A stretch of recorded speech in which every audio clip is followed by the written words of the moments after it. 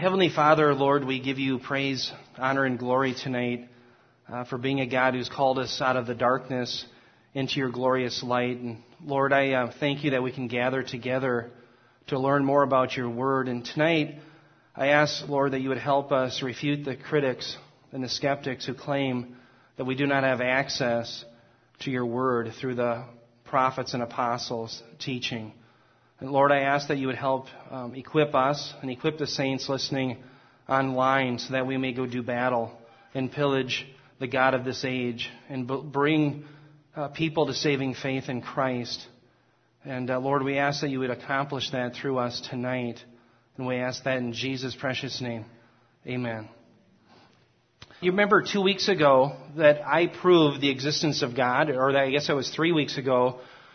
Well, this week we're going to be moving into proving that the God of the Bible is the true God. So we prove that He exists. Now all we have to do is say, well, who is He? And so we're going to be moving into another phase here. And I'm excited to do so. But I'm going to show you tonight that we're actually going to be turning somewhat inward towards the Scriptures. And I want to ask this question: how do we know that the biblical claims are true? And what you're going to see is that we really have 4 strands of evidence that we can use to prove the biblical claims. Number 1, we have miracles. We have predictive prophecy. We have the perfection of God's Word. In other words, that would be the same theme of salvation from Genesis to Revelation. And all of the things in the Scriptures, think about all the different authors and how there's no contradiction. It's really amazing. I think that's a powerful evidence for the truth of the biblical claims. And also, finally, we have historical and archaeological evidence that verifies the biblical claims, okay, which shows, in fact, that the Bible is inerrant. Now, we're going to get into all 4 of these areas, but before we do that, I think what we have to realize is all of these things are predicated on the reliability of the biblical manuscripts. Right now, friends, we have an unprecedented attack by critical scholars who are saying that our manuscript evidence is not good enough to reach the original manuscripts. The original manuscripts that were written by the prophets and the apostles. Now, why would it be important that we have good manuscripts to get back to the originals? Well, why would that be? Well, let me show you a statement, actually, from the Chicago Statement on Biblical Inerrancy. This is what we believe as evangelicals. And this is talking about verbal plenary inspiration. In the statement it says this: we affirm that the whole of Scripture and all its parts, down to the very words of the original, were given by divine inspiration. Notice, friends, that it is the original documents, again, penned by both the prophets and the apostles, that we believe are inspired. Okay? So, friends, we don't have any originals left, do we? And if we don't have any originals, we better have good manuscripts to get back to them. Otherwise, we have no way to get into contact with the originals. So, critical scholars like Bart Ehrman, how many have heard of his name? He's written a book called Misquoting Jesus. They are attacking Christianity by telling us we don't have access to the original penned documents by the prophets and apostles. Well, tonight, we're going to shoot back. Okay? We're going to say, no, we actually do have very good manuscripts. And in fact, we have such good manuscripts, we can, in fact, for all intents and purposes, say that we have access to the original Scriptures penned by the prophets and apostles. Now, what I'm going to do for a bit is I'm going to define inspiration. We're going to look inward at the Scriptures, and we're going to be looking at what the Scriptures themselves say about themselves, this self-testifying of the Scriptures. And we're going to look at some inspiration, some biblical statements about it. And we're going to start in the Old Testament. And here I want you to see David in 1 Chronicles 28:19. He says, all this said David, the Lord, of course that's Yahweh, made me understand in writing by His hand upon me all the details of this pattern. So here David, in this context, he is actually developing the plans for the temple. God is giving it to him, and he's going to be conveying that to Solomon. But you see here clearly in the underlying portion that the Lord's hand is upon him. Okay? Now, notice I highlighted and read the details of this pattern. You actually see Moses in Exodus 25:40. He's given the same words. He's given the details of a pattern. And what does he have the pattern for? Well, the tabernacle, when he's on Mount Sinai. Well, here David now sees the details of this pattern of the temple. Okay? But the big point here is that the Lord's hand is upon him directing it. This is from the Lord. This wasn't something man made. It was from God. David was inspired by none other than Yahweh. That is his claim here, and we see that claim obviously in the Old Testament. Now let's move to the New Testament. Most of you are familiar with this passage, 2 Timothy 3:16 through 17, where Paul writes, he says, all Scripture is inspired by God and profitable for teaching, for reproof, for correction, for training in righteousness, so that the man of God may be adequate, equipped for every good work. Now I want you to take notice of this term inspired. That comes from the Greek. It's actually an adjective, theopneustos, and it literally means God breathed. Okay? But I want you to think of this God breathing not so much as an inhaling. This may seem obvious to you, but it's an exhaling. It's God exhaling His divine ordination of the Scriptures. He is, in fact, telling the biblical writers what to teach. He is allowing them to use their personalities, but He directly is the one who is breathing out the very Word of God. Okay? So, for instance, in Genesis, we see God breathe life into mankind. Jesus breathes on His disciples. He says, receive the Holy Spirit. So in a sense, all Scripture is breathed out by God. It originates from Him. Now think about this though. Just as Jesus is fully God, fully man, the Scriptures are as well. They're written by men. Don't mistake that they have personalities involved. We see different writers write in different means. Peter, his Greek isn't as good as Paul's. Okay? But the ultimate author is in fact God. It is all Scripture that is God-breathed. All right? And we see the same thing here in 2 Peter chapter 1, where the apostle writes, he says, but know this first of all, that no prophecy of Scripture is a matter of one's own interpretation, for no prophecy was ever made by an act of human will, but men moved by the Holy Spirit spoke from God. Okay, so clearly, friends, we're seeing that the internal testimony to the Scriptures themselves are that they're inspired by God. Okay? Now, here's the question. Which writings were inspired? In other words, is it all autographs? Everything, my NAS, is that inspired? Well, actually, what we believe as evangelicals, again, is it's the original autographs. And these are the ones that were actually penned or dictated writings of the original biblical authors. These were the ones that were inspired by God. And the reason why I have dictated on there isn't that God is dictating it, but what I'm saying is that sometimes the biblical authors used secretaries. You'll see Jeremiah used Baruch. We know Paul used Luke at times, and Mark was used as well. So these men were under apostolic authority. Baruch was underneath the authority of a prophet. But nonetheless, they penned the very words of God because either a prophet or an apostle stood behind the teaching. Okay? And these were the originals, and these were those which was inspired. Now, do we have any of these? No, we don't. What we have are something called apographs. Here the prefix apo means from. So this is from the originals. And this is all we have, you guys. We have all later copies of the original autographs. That's all we have. So again, the question is, are they accurate enough to get us in touch with the original inspired writings? Now, I'm going to show you the Old Testament. We're going to look at the New Testament here in a bit. But I want to look again at the testimony within the Old Testament itself and look at the original autographs, what's being testified about the Old Testament. Now, when I'm referring to the Old Testament, I'm talking about Tanakh. Okay? And you can see here, friends, that there are three divisions to the Old Testament scriptures, namely Torah, which is the law, Nevi'im, which are the prophets, and Ketuvim, which would be the writings. Okay? Now, what I'm going to show you is that the internal testimony within the Old Testament will show that men of God claim to write in all three of these categories. Okay? So let's start in Torah. And here we have Moses. It says in Exodus 24:4, Moses wrote down all the words of Yahweh. Okay? So here we have testimony that within the Torah, Moses, who writes the Pentateuch, the first 5 books of Torah, that is inspired by Yahweh. It's his words. That's the internal testimony of the Scriptures themselves. Joshua, where would he fit in? Well, he'd be in the Nevi'im. Okay? And by the way, this threefold division I'll show you was used by Christ. This is the division of the Scriptures as Jesus understood them. Okay? And I'll prove that to you in Luke 24:44. Now, here I want you to see that Joshua, he is one of the early Nevi'im. He is the former prophets.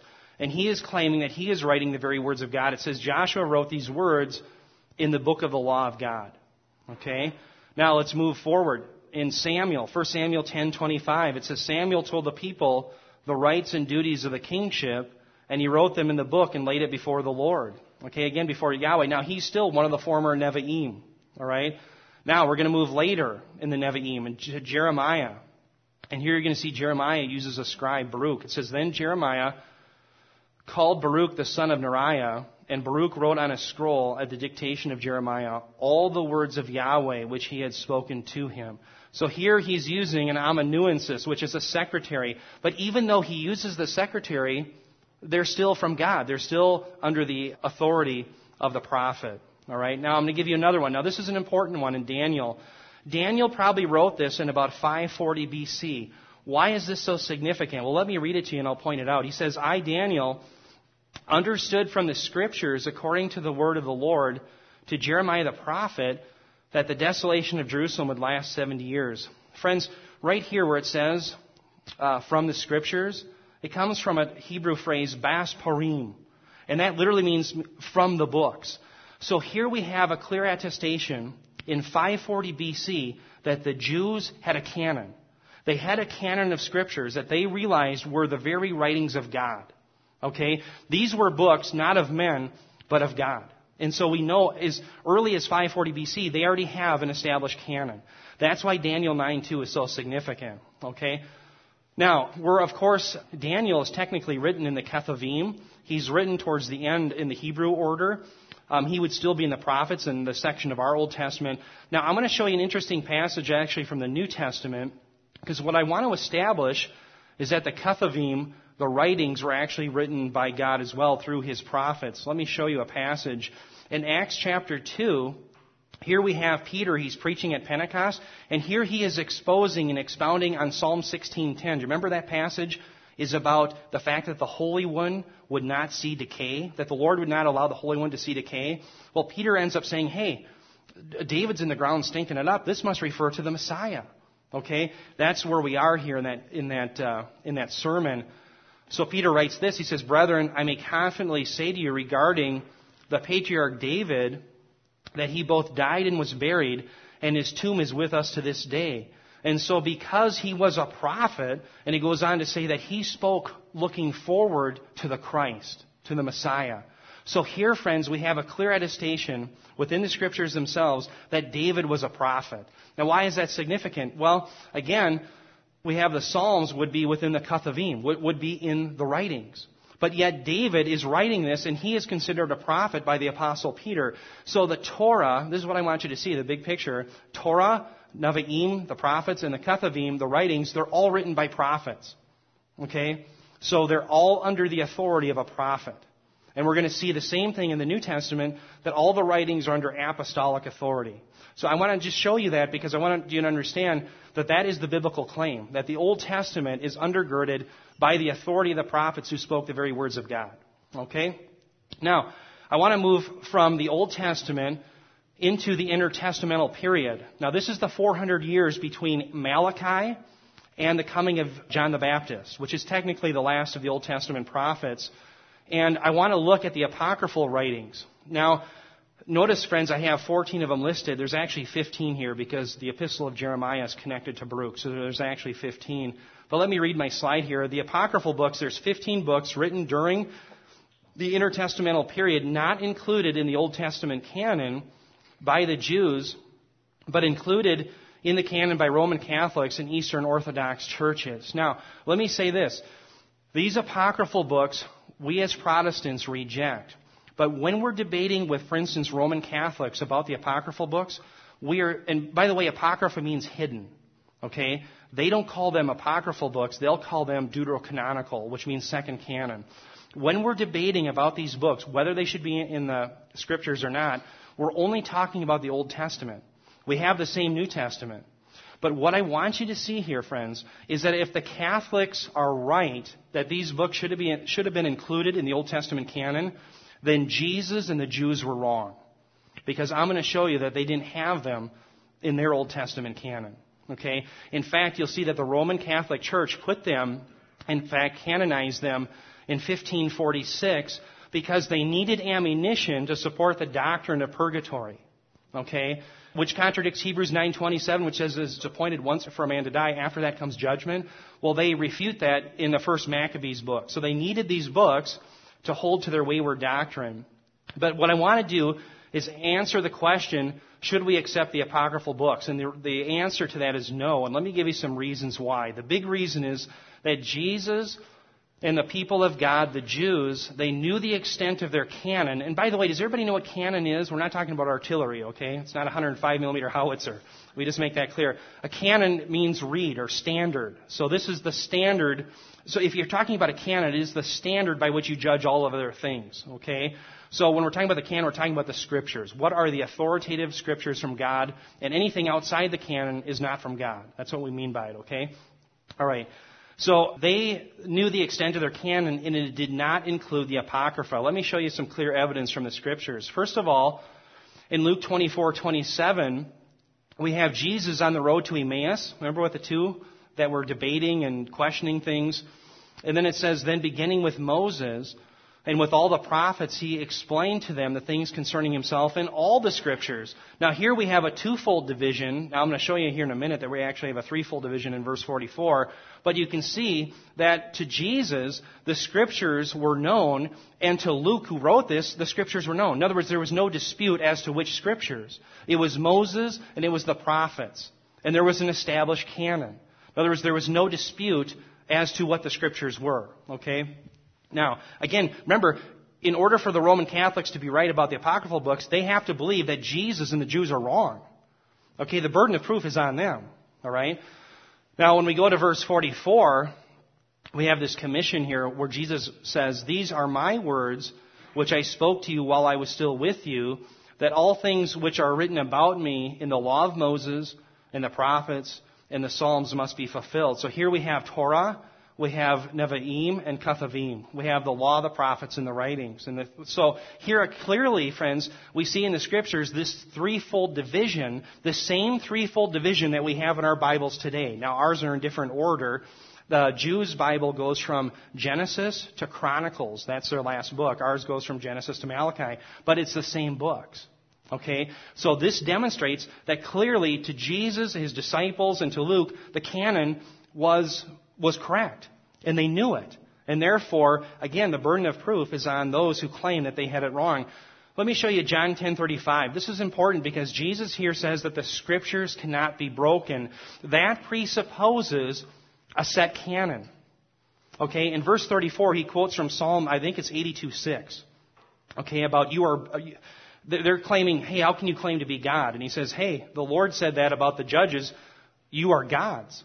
Okay? And then he says the Scriptures cannot be broken. Well, that only makes sense, friends, in light of a canon that is established, that they all have agreed to. Okay? So again, that's clear evidence that the Jews had an established canon. Now, this next verse, I think, is devastating. It's one that I would put in my memory if I were you to use with Catholics. It's from Romans 3:1-2, where Paul writes this. He says, then what advantage has the Jew? Great in every respect. First of all, that they were entrusted with the oracles of God. Okay, so here to Paul, they are clearly given the very words of God. And so, again, it is the Catholics, the burden of proof should be on them, because they're the ones who are claiming, no, Jesus and the Jews, they got it wrong. Well, not according to the Apostle Paul. They were given the very words of God. Okay? Because remember, the apocryphal books, when we're debating this issue with Catholics, the only thing we're debating is the Old Testament. Okay? And what books should be in there. So clearly, Paul understood that the canon was established. Finally, let me give you a quote here from Josephus. He was a famous, of course, Jewish historian, actually commandeered by the Romans. They basically told him, you become a historian for us or we'll kill you. And he became a historian for them. I guess no surprise. And this is what he writes. He says, from Artaxerxes to our own time, a complete history has been written, but has not been deemed worthy of equal credit with the earlier records because, listen to this, of the failure of the exact succession of the prophets. He's referring to this 400-year intertestamental period where there were regarded as not being any prophets in Israel. Okay? So here Josephus clearly reflects the Jewish understanding that there were no prophets. Therefore, we had no scriptures. In fact, in 1 Maccabees, both chapter 4 and chapter 9, now I don't do a lot of reading in Maccabees, but it actually self-attests within the book itself that there were not prophets to tell the Jews what to do with the altars. Okay? So within the apocryphal books themselves, we have the writers of the apocryphal books saying that there were no prophets in that period. Okay? So friends, with the scriptural evidence, with Josephus and the internal testimony of Maccabees itself, we can clearly see that the apocryphal books were not regarded by the Jews, the people of God, those who you'll see in heaven, and by Christ to be inspired in any way, and therefore they should be rejected as the Word of God. They are maybe good history at times, but they are certainly not the Word of God and should be utterly rejected. Okay, now, let me move on now to the New Testament, because I want to lay out what the Old and the New Testament are claiming for themselves. And what we see in the New Testament is that the New Testament is based on the apostles' authority. Now let's talk about an apostle. That comes from the Greek apostolos. And these are those who are uniquely sent ones who carry the very weight of Jesus whom they represent. So in Jesus' day, in New Testament times, you would often have kings. And kings would set out emissaries. And these emissaries, if you use the Greek language, you would call them an apostolos, a sent one. Okay? Now here's the kicker. If you had an apostolos, or if you were one, you bore the very authority of the king himself. So if somebody disagreed with your message or took issue with you, they were taking issue with the king. Okay? That is in the same way that the apostles are bearing that very role. So they're carrying the very weight of Christ's name himself. All right? So what they say has the same authority as what Christ says. They are uniquely sent ones in ways that you and I are not.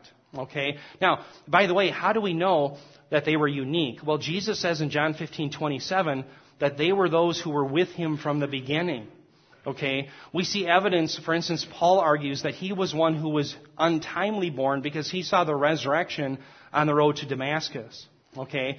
So, friends, clearly, to be an apostle, you had to be with Christ from the beginning, and you had to be an eyewitness to the resurrection. Okay? Therefore, you and I are excluded. Guys like, was it Todd Bentley? He's excluded. Okay? He wasn't with Christ from the beginning. But now let me show you some passages in the New Testament. Here we have Jesus in John 14:26. He says, "But the Counselor, the Holy Spirit whom the Father will send in my name, he will teach you all things and bring to your remembrance all that I have said to you." Now, friends, this teaching of the Holy Spirit, it extends to us, but it first goes to the apostles, the disciples at the time. And these are the men who end up penning the New Testament. So you and I come to faith in Jesus Christ because we are relying upon the apostolic authority. What was written by those men ends up being our message. And that's how we come to be led by the Holy Spirit. It is through the Word of God. And again, that's why Paul says in Romans 10:17, faith comes by hearing, and hearing by the word of Christ. Why? Because that's what his apostles wrote down, because they were with him from the beginning, according to John 15:27. Okay. Now, interesting, in Acts chapter 5, remember Ananias and Sapphira? They lie to the apostles. And notice there that lying to the apostles is equal to lying to the Holy Spirit. That is the kind of authority that the apostles have. You lie to them, you're lying to the Holy Spirit. Okay? And again, we don't have that today. We're not uniquely apostles or sent ones. In fact, friends, remember in the book of Acts when even the shadow of Peter would cover over those who were sick lying there on pallets, they'd be healed. Do we have that today? I mean, by the hundreds of people being healed? No, we don't have that. Why? Because God was making it a statement that these men were writing the very words of God. It was the way that he established the apostles. Okay? And that's why the book of Acts should be properly understood as it's the acts of the Holy Spirit through the apostles. Okay? All right.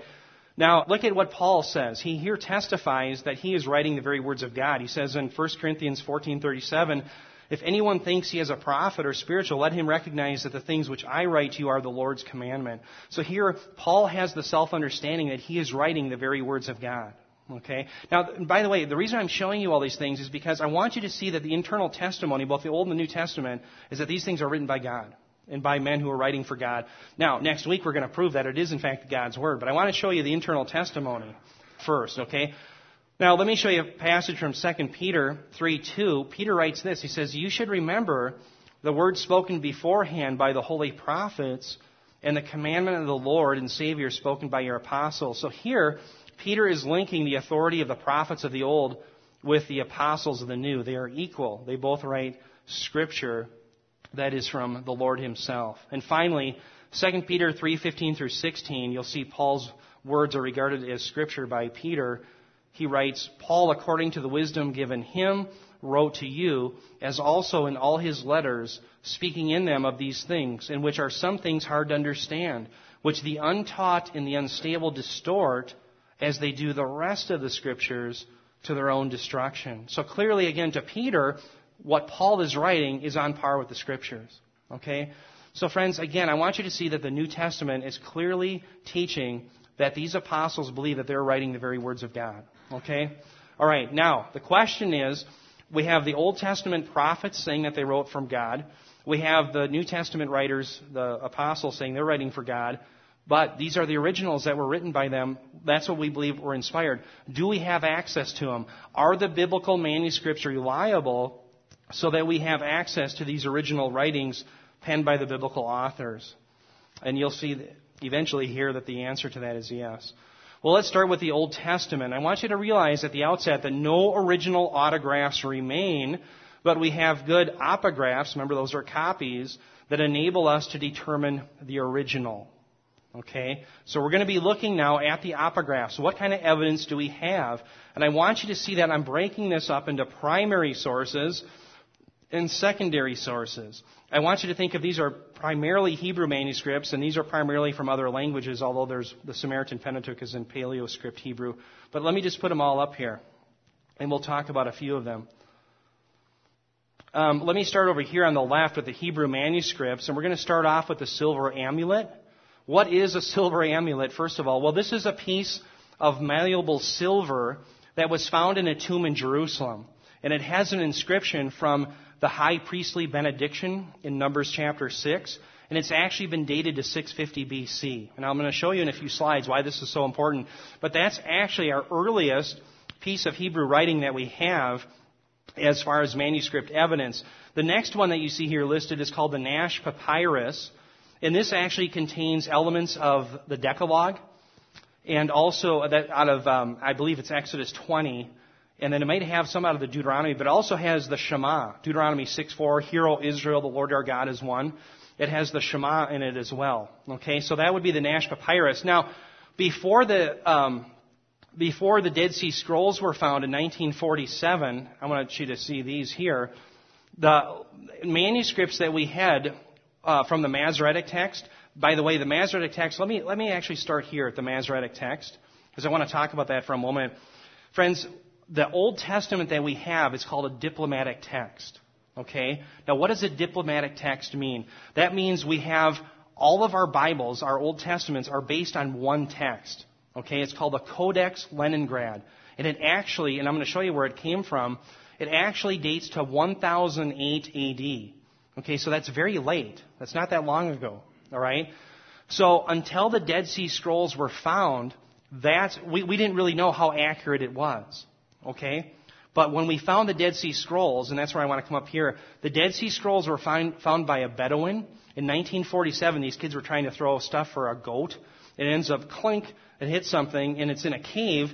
And lo and behold, there's all these scrolls in this cave at Qumran. Okay? Well, when they dig in there, all these scholars find that there are scrolls and manuscripts that date back to 125 BC, many of them. And so, friends, it shows us that much of the biblical text, especially the Masoretic text, is literally unchanged, and I'm going to talk about that. Okay? I'm going to show you a slide on that. But I want you to see that the Dead Sea Scrolls were a tremendous find. But back to the Masoretic text. The Masoretic text, again, is a diplomatic text. Okay? That means our Old Testament comes from one source, Codex Leningrad. And in order for us to determine how accurate it is, we look at our text and we compare it to the 3,000 other Masoretic text manuscripts and all these other sources. Okay? Now, when we get to the New Testament, that's called an eclectic text. Okay? Now, what's the difference? Our New Testament is made up, we have 5,745 manuscripts. So what the scholars will do is they'll sit down and they'll say, what is the best reading out of all the manuscripts for this given verse? Okay? And so out of the 5,745 manuscripts, they come up with the best reading. Okay, do you see the difference? So that's an eclectic text, whereas the diplomatic text follows one source. Okay? Now, how good is that one source of the diplomatic text? Well, let me show you. We have, really back to 500 BC, we have two families of texts that emerge from the Masoretic text. We have one in Babylon, because remember, they come out of Babylonian captivity, 586 BC. Jerusalem is sacked by the Babylonians. Under Cyrus, they're allowed to go back in 538. Okay? So in 538, the people start going back to Jerusalem, some of them anyway, and we have this Babylonian Masoretic text, but we also have one that remained in Palestine. Now, what I'm going to show you is where our diplomatic text comes from is the Palestinian family, if you will. Now, I'm talking about family in the sense of text, okay, not a physical family. But now, I'm going to show you two physical families. Within Palestine, there are actually two families, and all of their kids were involved in keeping scrolls. That was their jobs. They were professional scribes. And in a minute, I'm going to talk a little bit about these scribes. But there were two families that kept these scrolls. There was what's called the Ben Asher family and the Ben Naphtali family. And these people lived up in Tiberias. That is on the west side of the Sea of Galilee, up in northern Israel. And what happened is, this is so amazing to me, they each had their own scrolls, their own manuscripts that they kept, right? But what's so interesting is we actually have two different textual traditions between these two families, yet there are only 8 small differences within the text. Now that tells us, friends, how accurately these scribes would actually copy the Masoretic text. And I'm going to talk more about that here in a minute. But that's amazing, right? Well, for whatever reason, the Ben Naphtali text falls out of disfavor. And it's just mainly because Ben Asher, this family, is more popular, apparently. So what happens, friends, is the Ben Asher family is where our Masoretic text that we use today and the Jews use to this day comes from. Okay, so again, Masoretic text means, the term Masar means to hand down. So there were these men that were called Masoretes. I'll explain that a little bit later. And they were the ones who handed down this text. But I want you to see here again that the Ben Asher family is where we get our Old Testament. And the manuscript that we follow is called the Codex Leningradnus. Okay, and it's from 1008 AD. Now, that's really, think about, Moses penned the original Pentateuch in around 1405 BC. This is really late, isn't it? But what I'm going to show you is that the evidence of the Dead Sea Scrolls sheds light on how accurate the transmission actually was. Let me show you. The Dead Sea Scroll text, 1Q Isaiah, and by the way, let me explain what 1Q. 1 means the cave that it was found in, Q means Qumran, and it's Isaiah, and there should be a subscript A up here, but I couldn't figure out how to put it on my computer, so my bad. But anyway, this text here is dated to 125 BC. All right, now this is significant. This text of Isaiah is 1,100 years earlier than the Masoretic text, yet there is 98% agreement between the two texts. The remaining 2% of deviation is easily explained through spelling errors, scribal omissions, and insertions. So friends, for 1,100 years, for all intents and purposes, the Masoretic text was unchanged. Okay? Now remember, we have critical scholars that are saying our manuscript evidence isn't good enough to get back to the originals. Well, friends, this is tremendous. This is tremendous evidence that for 1,100 years, the text was virtually unchanged. Okay? Now, let me ask you, if it remained unchanged for those 1,100 years, why should we believe any differently for the previous 1,100 years or 1,300 years? You see what I'm saying? So this is tremendous evidence that, in fact, we have really good manuscript evidence. All right, now, let me go to the Murabat manuscripts. And again, in 1951, thank the Lord for these Bedouin, these kids that are out playing and throwing rocks. Because in 1951, Bedouins discovered more manuscripts in caves in the Wadi of Murabat. Does everybody know what a wadi is? When the rains fall hard upon Jerusalem, it basically all runs off. And the high ground is up by Jerusalem, and it all runs off to the east. And it goes down these mountains towards the Dead Sea, and it forms these chasms, and they call them wadis, okay? And we have caves and so forth in those areas. So this Wadi of Murabat is actually located 11 miles south of Qumran. And here's what was found. We had fragments of Genesis, Exodus, Numbers, Deuteronomy, and Isaiah were found in Cave 2. And these are very exciting in themselves. They're very accurate. But the one that I want to point out here is that the oldest papyrus document ever found in Israel, consisting of 10 of the 12 minor prophets, is actually dated to the 2nd century. This is called Murabat 88. Friends, this is amazing because this text actually dates back to the 2nd century, probably around 180 AD. Now, why is it so important that we have 10 of the 12 minor prophets? Well, look at the manuscript evidence, how good it is. These manuscripts are identical to the Masoretic text, only 3 deviations in all of the minor prophets, and they confirm that the Masoretic text was stabilized by the 2nd century. So again, this illustrates that for 800 years, the Masoretic text in the minor prophets was unchanged. Now that tells us that the text was stable. So these liberal scholars who are saying, well, how can you claim that the Masoretic text, because it's written so late, is getting you towards the originals? Well, we look, hey, for 800 years it was unchanged. Okay, friends, that's tremendous evidence. Now, let me talk about the transmission a little bit, because this is something that's not discussed often. But the transmission of the Masoretic text, as best we can tell, started back about 500 BC to 100 AD. There was a group of men, they were actually scribes, known as the Sepharim. And the Sepharim literally means counters. These men were the first that would actually count the Masoretic text. Okay, so if you had the Old Testament and you were a scribe, you would actually have to count all the consonants in the entire text. And oh, by the way, that is the Hebrew text originally is all consonants. There are no vowels. So who puts in the vowels? The Masoretes do. Because they're concerned after the captivity, the Babylonian captivity, people are losing their ability to speak Hebrew. And so they wanted to make sure people could vocalize the text. So at about 900 AD, they ended up inserting vowel points. Does that all make sense? So like for me, when I read Hebrew, I have to have vowel markers. I don't know where to insert them. So I have to read the Masoretic text that has vowel markers. Okay, otherwise I'm really clueless. Okay, but the Sepharim, these are the first men, the professional scribes who actually count all of the consonants. So if you're off, you throw your scroll away. That's how accurate these guys are. Okay? Now, we have another group that comes along at 20 AD to 200 AD, and their name is the Tanaim. And it literally means to teach. Now, these scribes start something new as well, and they actually start rules. Rules of the scribes that end up being written in the Mishnah. Okay? Now, I'm going to show you these rules in the next slide that I have. But these rules dictate how the scribes have to copy manuscripts. Because they can't just do it haphazardly. They all have to do it the same way. Because they are copying the very words of God. They want to be very careful with them. So then, from 200 AD to 500 AD, we have another bunch of scribes called the Amorim, literally expositors. And they continue the same work. And finally, we come to the Masoretes in 500 AD to 1000 AD. And again, that's where we get our text. Mazar means to hand down. So they're hander-downers. I don't know how else to say it, okay? But the Masoretes, again, these men were the ones who put the vowel points in the text. Why did they do that?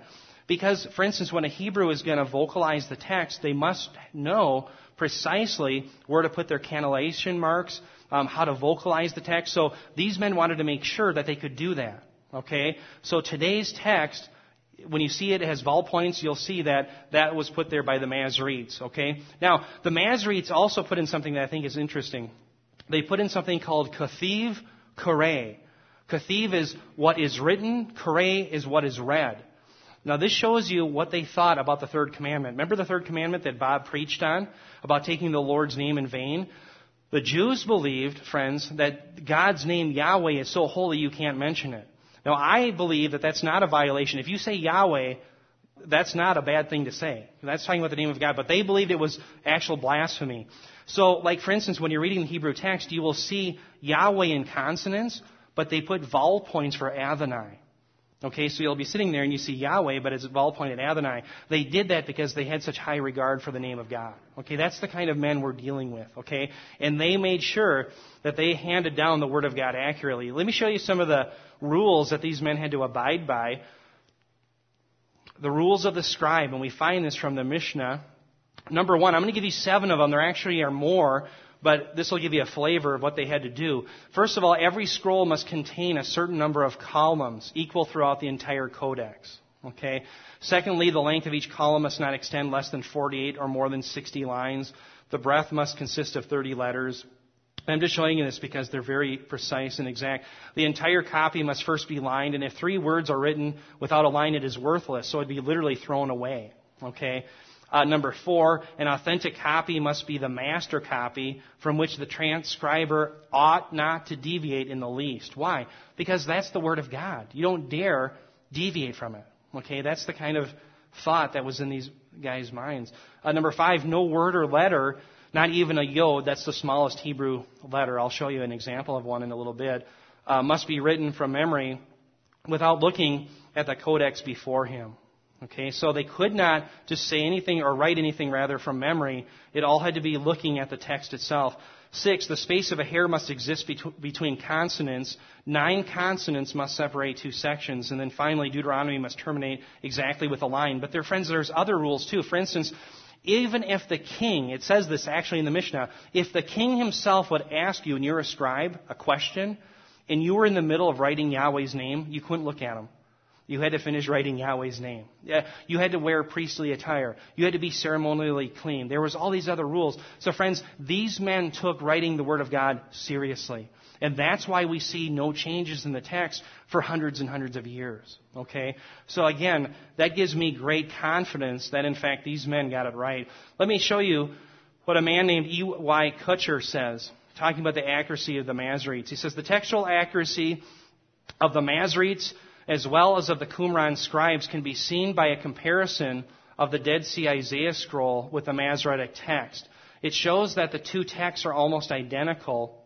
Only 3 words are spelled differently. Friends, that's amazing. Only 3 words, separated by 1,100 years, and yet only 3 spelling errors. That's amazing. Let me show you another one from this R.L. Harris, Can I Trust the Bible, or My Bible, is the name of this book. He says, we can now be sure that copyists work with great care and accuracy on the Old Testament. Indeed, it would be rash skepticism that would now deny that we have our Old Testament in a form very close to that used by Ezra when he taught the word of the Lord to those who had returned from the Babylonian captivity. Friends, that's exciting to me, to know that really from the time of Ezra onward, we really have the same text.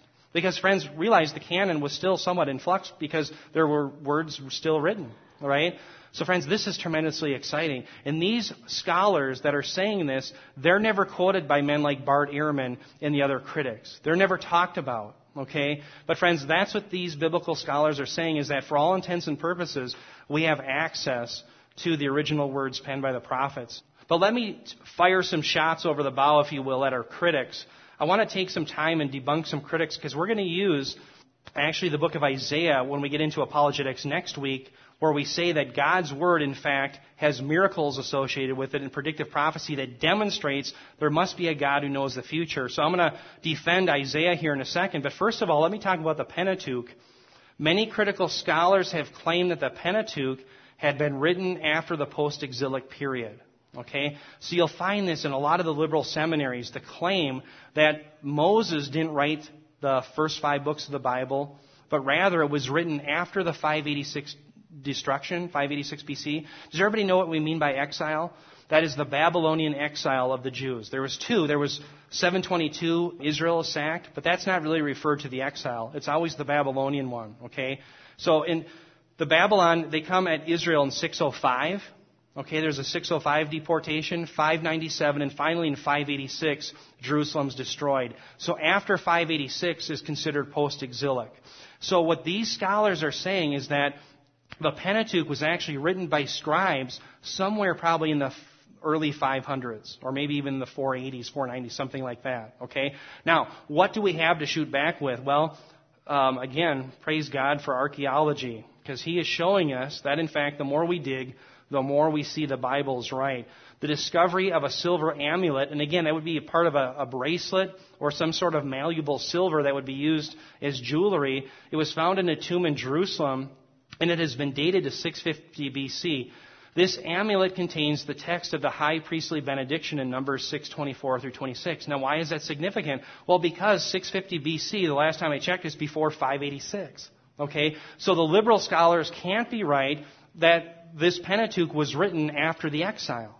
Okay? Yet how many times do we see any corrections or anybody in the academia world publishing books saying, you know what, we were wrong? And that's one thing that I get a little upset about is it seems to, when you're a liberal scholar, if you hold to these notions that denigrate the Bible and then you're proven wrong, you never write anything to say you're sorry. You know? And it quite frankly, it irks me a little bit because they're messing with people's faith and they ought not to do it unless they know for sure. Okay? So again, we have powerful ammunition that in fact the Pentateuch was written much, much earlier. All right, now let me talk about Isaiah. Many critical scholars have claimed that Isaiah must be written by 2 or even 3 different authors. They claim this because Isaiah accurately predicts future events, such as the rise in power of the Medo-Persian king Cyrus. So we see that, for instance, in Isaiah 44:28 and Isaiah 45:2. We'll look at this passage actually next week. Now, remember Cyrus, he comes on the scene at about 538 BC. Well, the latest that Isaiah, the singular author, would have been writing was 681. So he's writing about the rise of Cyrus who didn't even exist yet. And liberal scholars can't tolerate it because if they accept Isaiah, one author who wrote the book between 720 and 681, then they have to maintain that there's a God in heaven who knows the future. And so because they have a presupposition that supernatural things can't happen, they have to claim that at least 2 Isaiahs existed. One Isaiah lived after Cyrus, looked back and said, we'll write about Cyrus and we'll call it a prophecy. Do you see? That's what they're doing. So again, the liberal scholars are saying this. They view Isaiah 40 through 66 written somewhere in the 400s BC. All right? Now, the correct view, as I'm going to show you, is that Isaiah is written actually between 739 and 681 by Isaiah, the son of Amos. Okay, it's one author. Now, how do I know that? Well, there's 3 strands of evidence. First of all, I'm going to show you there's a similar vocabulary throughout the first book of Isaiah all the way to book 66, chapter 66, okay? Now, liberal scholars will try to claim that there's differences in the vocabulary between the difference, from chapters 1 through 39 and then from 40 to 66. But friends, when I write letters, I use different vocabulary depending on what I'm writing. And you guys probably do too. But I'm going to show you there's enough similarity that we can for sure recognize that this is Isaiah. Okay? So the evidence is actually on our side, not on theirs. Secondly, Jesus and the New Testament writers affirm one author of Isaiah. Remember in Luke chapter 4, Jesus stands up in the synagogue and he preaches from what? From Isaiah 61. The New Testament writers and Jesus himself regard Isaiah as being written by one author, Isaiah the son of Amos. Now, the Dead Sea Scrolls. Remember we found this copy in the Dead Sea Scrolls dating back to 125 BC. Friends, it's seamless. There's no indication within the Qumran scroll of Isaiah that there's 2 authors. Okay, it looks identical to the Masoretic text. So it's seamless. There's no division between chapters 1 through 39 and 40 to 66. But let me show you now. Let's actually get into the text a little bit here. Let me show you some examples. Here we have Isaiah 1:15 and Isaiah 59:3. And again, this would be in the area where the liberal scholars believe that it was written after the exile. But notice how similar the language is. Your hands are full of blood in 1:15b. And in Isaiah 59:3, it says, for your hands are defiled with blood. Okay, very similar language. We also see that in 28:5. It says, the Lord Almighty will be a glorious crown, a beautiful wreath for the remnant. And in 62:3, you see very similar things. You will be a crown of splendor in the Lord's hand, a royal diadem. And in 35:6, it says, water will gush forth in the wilderness and streams in the desert. And then in 41:18, Isaiah writes, I will turn the desert into pools of water and the parched ground into spring. So again, very similar ideas and imagery used in both the first and second parts of Isaiah. Now, let me give you the coup de grace. And I actually learned this from my Hebrew professor, Dr. Jason DeRoshi, and I love this. We can actually tell that Isaiah was written by one author because the single authorship can be proven by looking at the spelling of King David's name. Let me show you what I mean. You see, David's name, friends, was written one way before the exile, and then when we get to post-exilic writings, for instance, Zechariah, look up Zechariah 12:7, and when it talks about the house of David, you'll see it written this way. In Isaiah 55, I think it's 55:3, it's written this way. So throughout the whole book of Isaiah, we see it written this way. Now, what's the difference? Well, Again, Hebrew is read from right to left. So we have a consonant. This is a daleth. This is a vav. And this is a daleth. Okay, now these are actually the vowel points. So a daleth without, you see this mark over here? This is called a dagesh lanei, that little dot. Well, it doesn't have that over here. Okay, so this is a duh, but you would say it without the dot. It's the. So this would be the with. Okay, but and that's the way it's always written in pre-exilic writings. Okay, but when we get to post-exilic writings, again, like Zechariah 12:7, now we have a dagesh lanei. So you would say da. It becomes a da, and then we have, notice, a yod here. Okay, so this yod changes this. This is a hirik, and this changes it to an e instead of a I.